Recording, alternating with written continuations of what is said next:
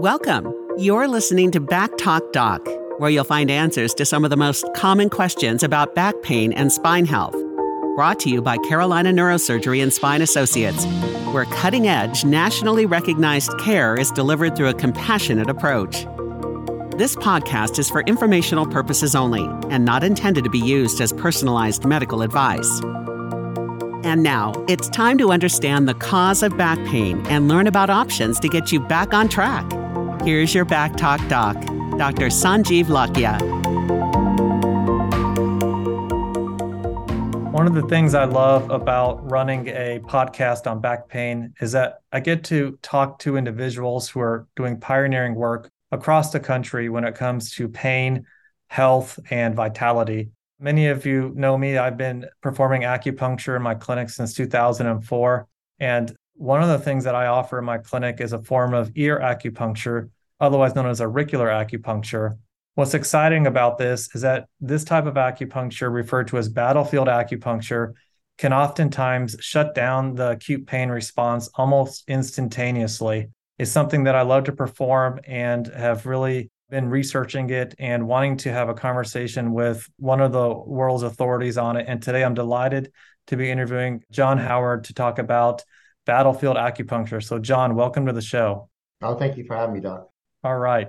Let me introduce you to everyone. John completed his degree in acupuncture from the Maryland Institute of Traditional Medicine in Bethesda, Maryland in 2004. Upon completion of his acupuncture degree, Professor Howard entered a 5-year fellowship with the U.S. military under the direction of Richard Niemsau, MD, PhD, who is essentially the father of battlefield acupuncture. Professor Howard is both a clinician and an academician, and I've had the privilege of taking his course several years ago here in North Carolina and just loved his teachings. He's provided consultations at Andrews Air Force Base, Walter Reed Army Hospital, and has worked with wounded warriors and taught hundreds of practitioners this technique. John's bio and experience goes on and on. Let me just say he's a leading authority on this revolutionary technique for pain, and I'm ready to dive into helping the listeners learn more about it, gain some more exposure, and just have a good conversation today. So let's go ahead and get started. Why don't we start here, John? Go ahead and define what is battlefield acupuncture for those who are not familiar. It's a form of auricular acupuncture or ear acupuncture that uses up to 5 needles in each ear to reduce one's pain. It's been around since 2001, and it really has its inception in the military. And then over time, it trickled into the civilian population. So it's pretty new in the civilian population, probably in the last 10 years or so, it's really starting to pick up. But prior to that, it was all focused on the military and military medicine. And give me a sense for kind of the chronology of how this was discovered and who are some of the major players involved nationally with it. Sure. So to understand battlefield, you have to understand the inventor. That's Richard Niemsau, Dr. Niemsau, as you said. He started his acupuncture training in 1995. And by 2001, he really honed his skills on, using the specific points to help people in his clinic. For instance, he loved 3 points in particular. And those 3 points were called omega-2, Shinmin, and point zero. You got those no matter what kind of condition you had. You could have a broken foot or broken heart. You got those 3 points. Right around 2000 or 2001 sometime, he went to France, because that's where he went to medical school, to go to a conference. And while he was there, he came across these things called ASP needles. And the ASP needles are the needles we use for battlefield. They stand for Aiguille Semi-Permanent. That's what ASP stands for. He came back to the U.S. and he decided to speak to one of the authorities on auricular therapy, a guy named Terry Olson.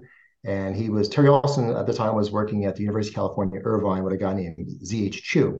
Z.H. Chu is the man who invented the PET scan machine. They were doing some research and trying to figure out how the brain works and how it processes this whole auricular thing.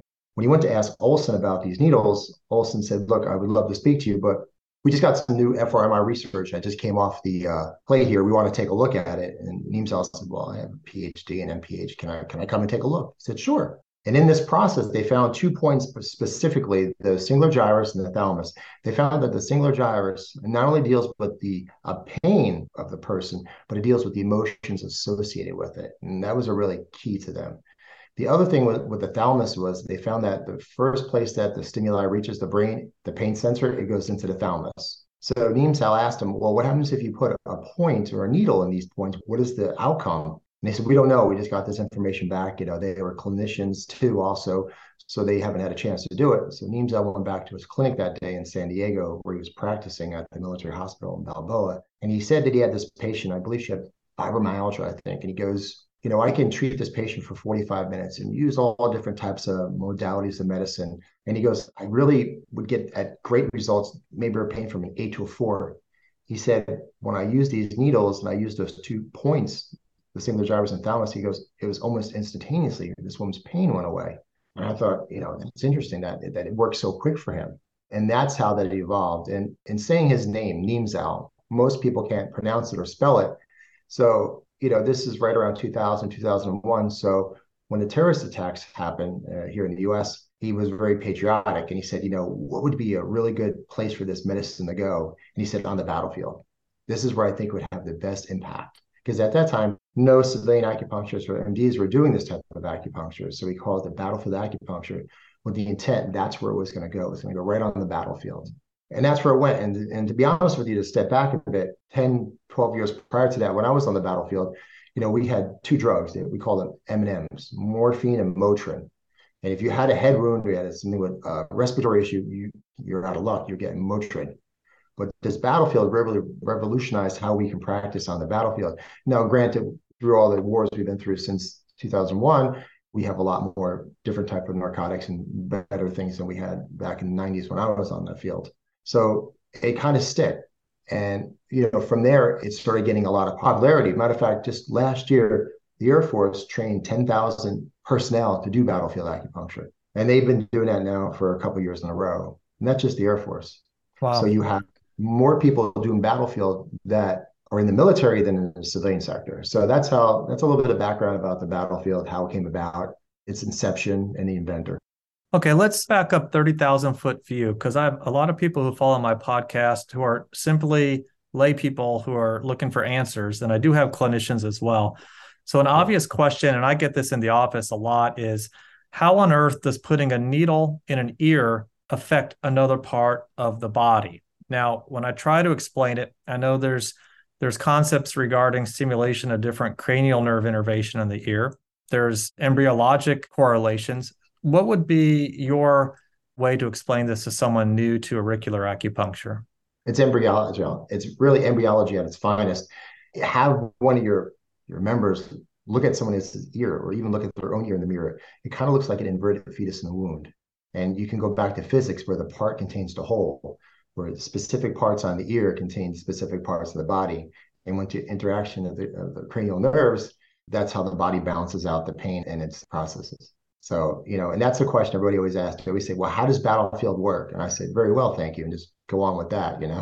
That's what I like to say, because we can get into all these theories and how it works. And, that was one of the interesting things about Neemsel was that he was an oncologist. And he'd say to me, John, whenever I'd give my patients more time to live, they were thankful. They went and just enjoyed their life. He goes, when an acupuncturist sees something that works, they want to question everything. They want to know why, who, what, and how. Instead of going and enjoying it, he goes, I don't care if this is an energetic aspirin. The fact that my patients are getting better, that's all I care about.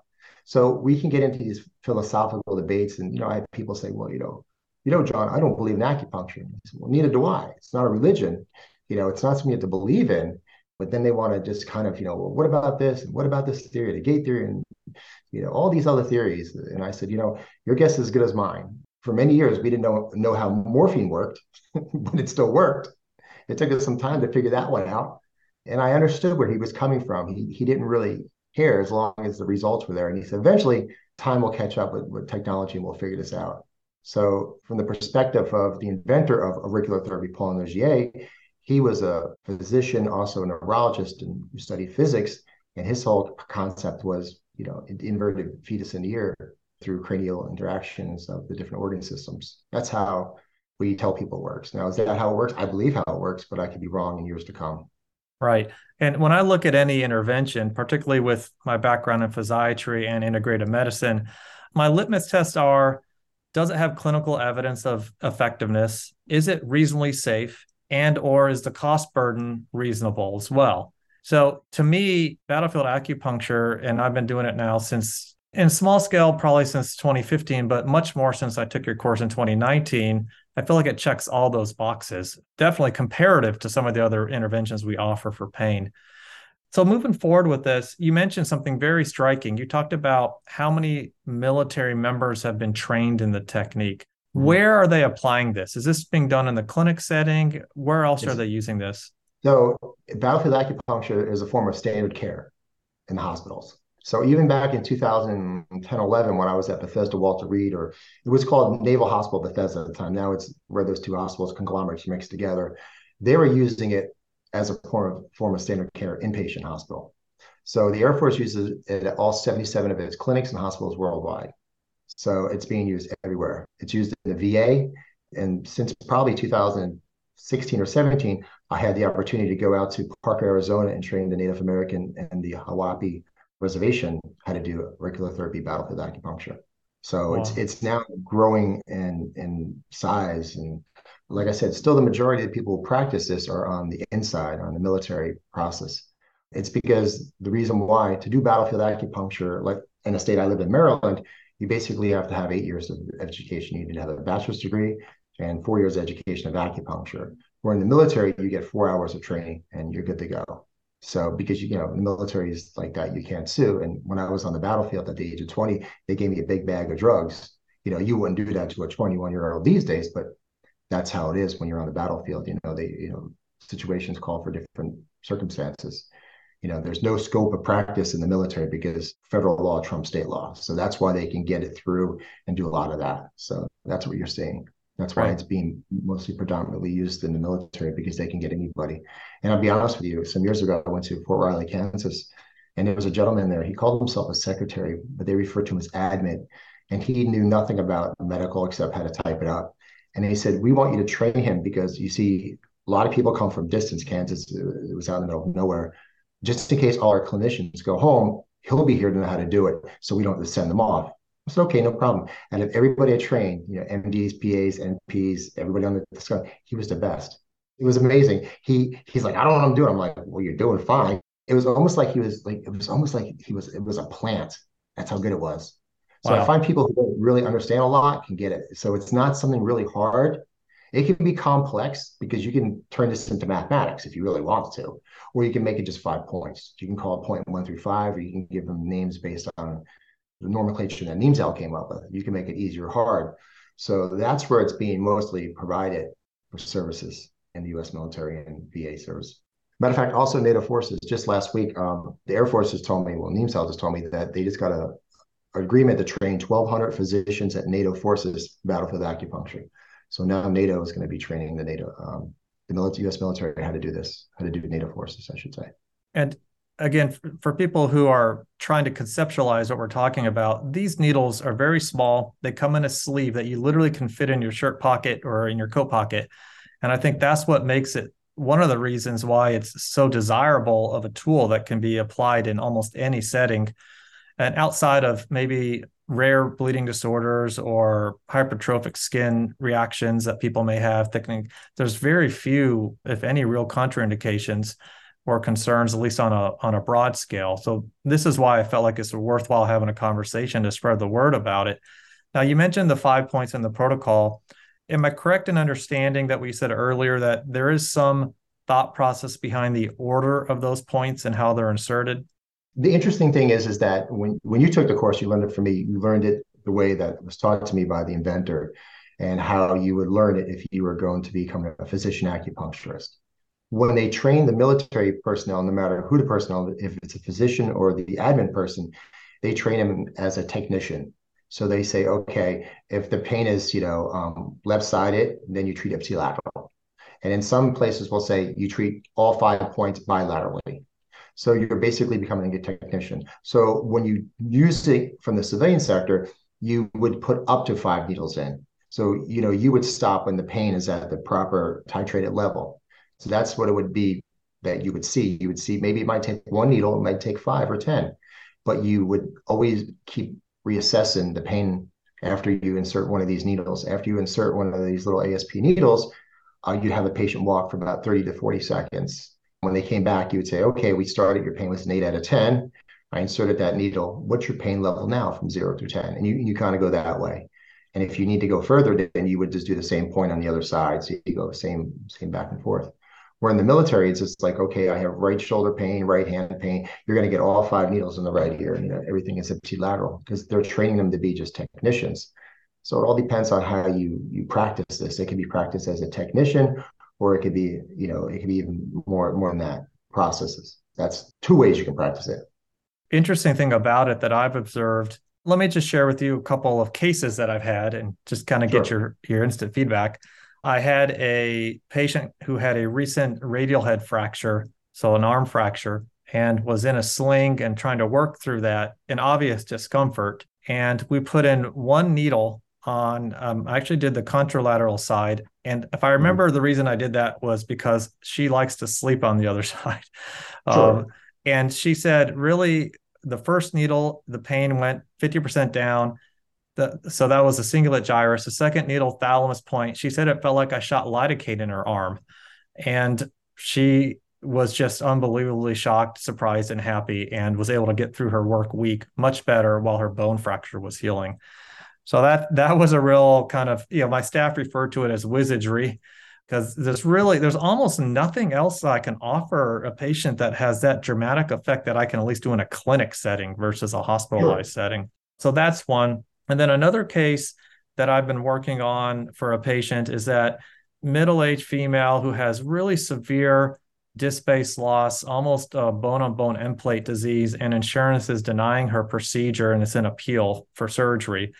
And she's actually been coming in about every couple of weeks.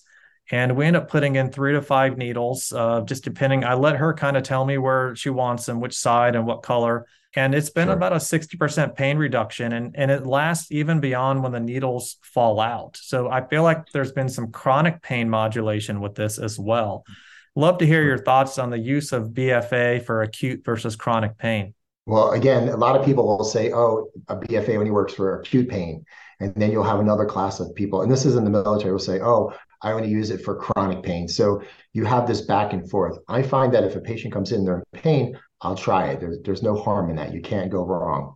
I find it works on acute pain, chronic pain, neuropathic pain, all sorts of pain.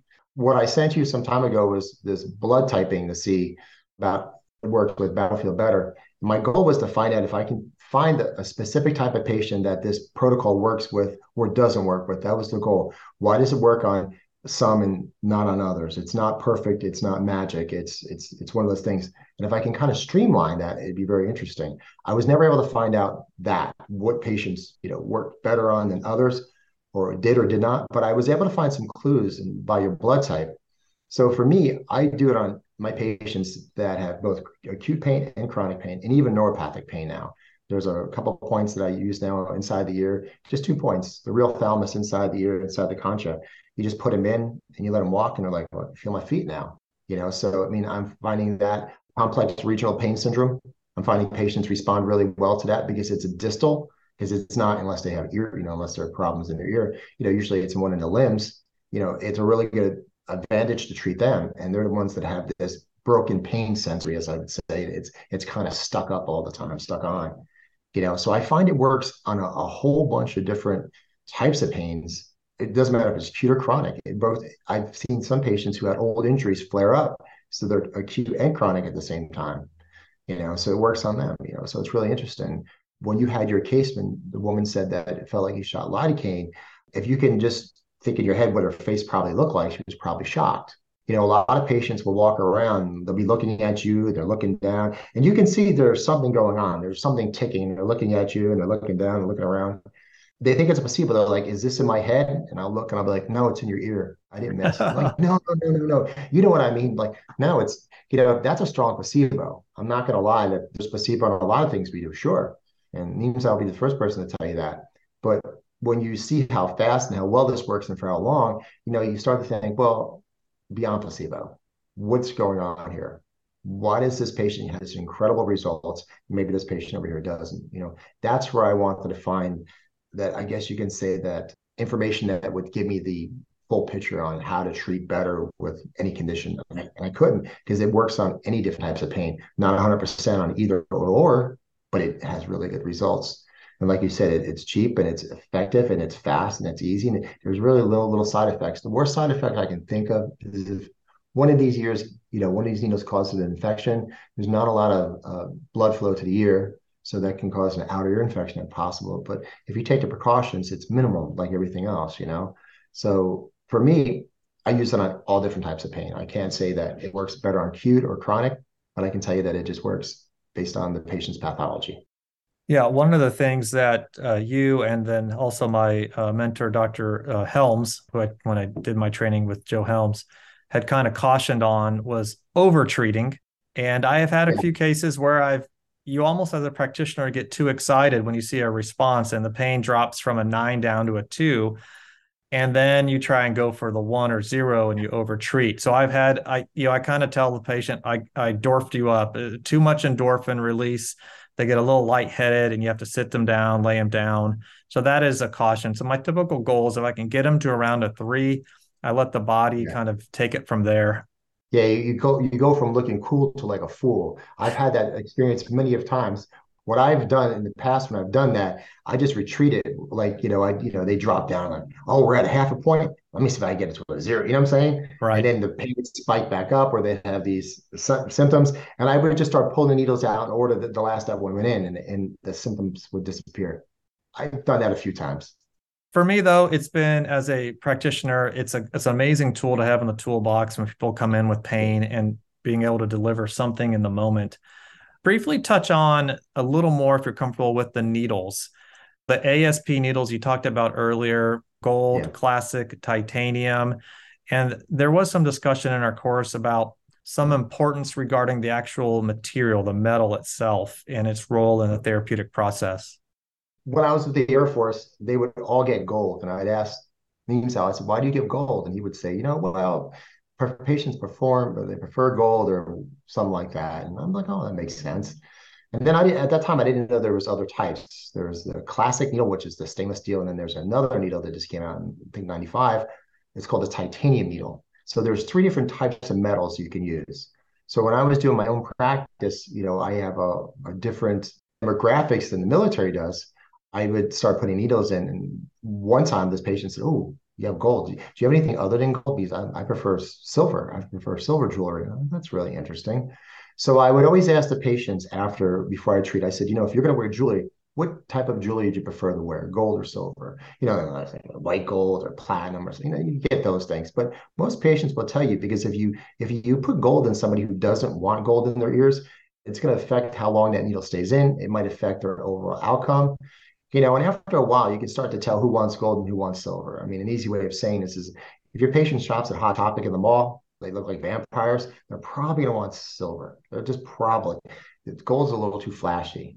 Some of my patients who are immune compromised, I'll use the titanium needles. Or if I'm doing something like a pre-surgical treatment, I'll do titanium needles because they're designed to go inside the OR where there's no arc from the scalpel where you can run through MRI. They were designed to go through MRI machines because they're not magnetic. So getting the proper needle and the proper patient is all about titration. That's the start of it. So you gotta have just ask them, say what you prefer. Let them tell you. If you try to guess, you're probably gonna be 50% right. It's just fascinating. There's a lot of rabbit holes you can go down. Yeah. Now, you do a ton of teaching. It's obvious to me you're passionate about educating other clinicians on this technique. Share a little bit with people listening some of the programs that you run. Well, like I said, I teach to both the military, the VA, and the Native Americans and civilian population here in the US and in Europe. So we usually get people to come in, and the class will start with the morning. It was didactic. Well, you'll learn the basic points, how to learn to put the needles in, a little bit about the precautions, what you should and should not do. You get those general housekeeping things out of the way. The afternoon is now you're going to take what you learned in the morning and put it into real practical use, which I really liked. So you get the didactic in the morning, you get the clinical hands-on in the afternoon. And that's how our classes usually run. And there are 2 days. So the first day would be like the basic battlefield, where you get to learn how to use the basic points and understand the concepts of it. And the advanced techniques are where you can start adding more than one needle on one specific point. Where, let's say you're using battlefield and the results are either going slow or not getting what you want. what you can also do is add in specific pathology and specific needles that will address the pathology or symptomology. So you can do an advanced technique. And then if you find one point works really well, you can take a second needle and put it right next to it and have like a little galvanic current, and you'll see that the results even drop even further. So there's a lot of things you can do with this battlefield. Like I said, it can be either really hard, you can make it complex, or either way, it's really fun to learn because it works so well on these patients and they're excited about it. A lot of my patients, they either don't want medicine for some reason, or they can't be on medicine because they're on a lot of medicines for some reason. But the battlefield, there's no contraindication with the medicine. You can't say, well, since you're on this medication, I can't give you this needle. There's none of that. There's no thinking in that process. You don't have to contact a pharmacy and see if there's any problems with this. It's that simple. And it's all about, just learning how to put those needles in and helping your patients. And you'd be surprised how well it works. Something so simple can be so good. Yeah, it's just fascinating. Do you also want to share a little bit? I just ordered hot off the press your new auricular atlas that you co-authored. Do you want to talk a little bit about that? Yeah. So during the pandemic, I had to find something to do because I was kind of bored and kind of going, crazy. Here in Maryland, we weren't considered essential employees in the beginning. So in March, they said, okay, because I work at a physician's office in Kensington, Maryland. She said, I'll look for a phone call for me around September. And I said, oh, that gives me a whole bunch of time. So I was looking through my notes and I was just kind of going through things. And I thought, I really want to write a book about something about auricular therapy. And I got a call from a friend of mine from Germany. And she was trying to put together a book that was published many years ago that I published here in the US. And we were talking about, how can we get this book in from English into German? And she goes, why don't we work on something together that will combine what you want to do, combine with the information that's been out there. And I said, that's a great idea. So she wrote half and I wrote the other half of the book. And she's an incredible illustration personnel. And she's the one who did the printing of it, or I should say the printing of the European. And she was great on that. All I had to provide her with was my transcripts and, did everything, wrote as much as I could. And she did everything. And it basically goes into all of the works that it's really hard to find because when you buy a book on auricular therapy, unfortunately, here's what happens. You have the guy who invented, which was a guy named Paul Nogier, and he's considered a father by the Chinese government. Mao Zedong's government in 1959 gave him full credit. They said, this is something we're going to incorporate. We're going to call this auricular therapy or acupuncture, and now you're the father of it. Over time, the Chinese have this tendency to be like, oh, no, this has been our text for 10,000 years, and look at these rocks, and look at the cave drawing. And so then you have other people coming up and saying, oh, no, it's over here. So you have these different schools now with fractioned off. So if you buy a book, you're not going to get the whole story of the inventor, of how his stuff was. You're going to get some of his stuff, but you're going to get a lot of the Chinese stuff because most people practice on the outside are acupuncturists. So that resonates well with them. So what we wanted to do is give them a full history and a full story from the beginning, because some of the books that I have, it's really hard to find. They're expensive. I had to get them from Spain. They had to be flown in. I mean, some crazy stuff. And I said, it's ridiculous. I don't know what the copyrights are on a lot of the stuff. So I said, why don't we work together and put together something that's not easily accessible, but it will be once we get this knowledge together. So that was the whole concept of this book, was to put together all of the theories and schools from the original inventor that haven't been out there in many years. And that's what this book's about. Matter of fact, your book was just mailed out the other day. I saw it come through. It's on its way. Awesome. Tracking information. Well, thank you for putting the effort in for that, so people like me can benefit trying to help and take care of patients. This was a great discussion. It's not a new technique, but it is new to a lot of people. Sure. So I really appreciate you taking the time from a busy schedule. And as you know, as a licensed acupuncturist, you're always working towards helping people maintain energetic balance in their life. So before I let you go, do you want to share a few tips that you have found helpful for your own personal health and fitness that keep you vibrant, energetic, and part of the group of clinicians helping people feel better? Well, I find that for me personally, I do use Battlefield on myself. And it's kind of hard to do it on yourself because, it's not the most pleasant thing, but it seems to work really well. Whenever I feel like I'm starting to get a cold, or I feel like maybe I feel run down, or I just mentally, because I've been working in the clinic all the time, I use Battlefield on myself and it works great. I mean, when the first time I had it, I thought it worked well on other people, but when it works on you, it's kind of like, whoa, this is interesting, because we have this concept that works on them, not me. But, I'm the type of person who believes in the medicine and uses the medicine. I'm not the one just believing it and pushing it. I'm really using it. So for me, proper rest, sleep, exercise, and battlefield, it goes a long way. I mean, I'm sure you're really busy being a physiatrist and seeing a lot of patients. And after a while, you just get run down, For and you're sure. tired and you don't eat really well. And then, all those things kind of add up over time. With the battlefield, I'm amazed how well it works. It kind of gives me a little oomph, a little more bump to it. And it works great. I mean, it's from that perspective, also using just general techniques I learned in acupuncture. So I'll give you an example. So everybody talks about diet. Everybody says, "Oh, diet. Here's the best diet. Here's the other diet." And the Chinese diet was really simple. They said, "Look outside. What's the weather? Well, it's hot and dry. Eat something cold and wet." Well, yeah, do the opposite. It's cold. Well, eat something hot and dry.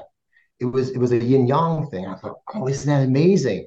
So something simple. It doesn't matter what you eat. Just do the opposite of weather. So if you want to try this out on a cold, snowy day, eat a Caesar salad with extra dressing. See you don't feel really sluggish. They'd say, grill like something like salmon on a grill or use cinnamon. So these little concepts, just a little thing like that, just look outside. What's the weather? Do the opposite of your diet. Doesn't matter what you eat. It was incredible. I love And I I just, love the simplicity. yeah, I mean, it's like battlefield. It's like, don't make it too complex. The other thing that I think will help patients is that, when I worked with Neemsal, one of the things with him was you always view the glass as half full, not half empty. And I'm sure you asked the patient the question I'm going to tell you today. You always ask them demographic, your name, how old you are, what you're here for. Well, when he would ask those questions, he'd ask their name. And when he asked them their age, he would say, "Ma'am, can you tell me how young you are? Not how old you were, but how young you were." And you would see them look at you because they never had anybody ask them how young they were. It was always how old you were. And you would see something just flip the switch. Maybe it was a placebo or not, but it's how you approach it, how you approach the treatment.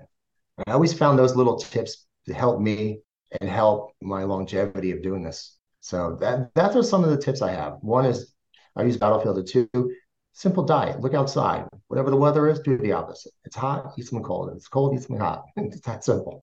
That's amazing. They talk about that a little bit in Ayurvedic medicine as well, about kind of balancing your doshas. But we intuitively will do that. If it's cold, you're looking for some hot, warm chicken soup or a cup of Sure. ginger tea. So it's good to keep it simple and not get too complicated with macro diets and Absolutely. food plans. Well, listen, John, I really enjoyed this conversation and I appreciate your time. Hopefully I can catch up with you soon next time you're running Sure. some courses in North Carolina, and look Yeah. forward to hopefully we can stay in touch. All right, Doc, you have a good day. Okay. Thank you. Take Take care. care. Thank you for listening to this episode of Back Talk Doc, brought to you by Carolina Neurosurgery and Spine Associates, with offices in North and South Carolina. If you'd like to learn more about Dr. Lakia and treatment options for back issues, go to backtalkdoc.com. We look forward to having you join us for more insights about back pain and spine health on the next episode of Back Talk Doc. Additional information is also available at carolinaneurosurgery.com.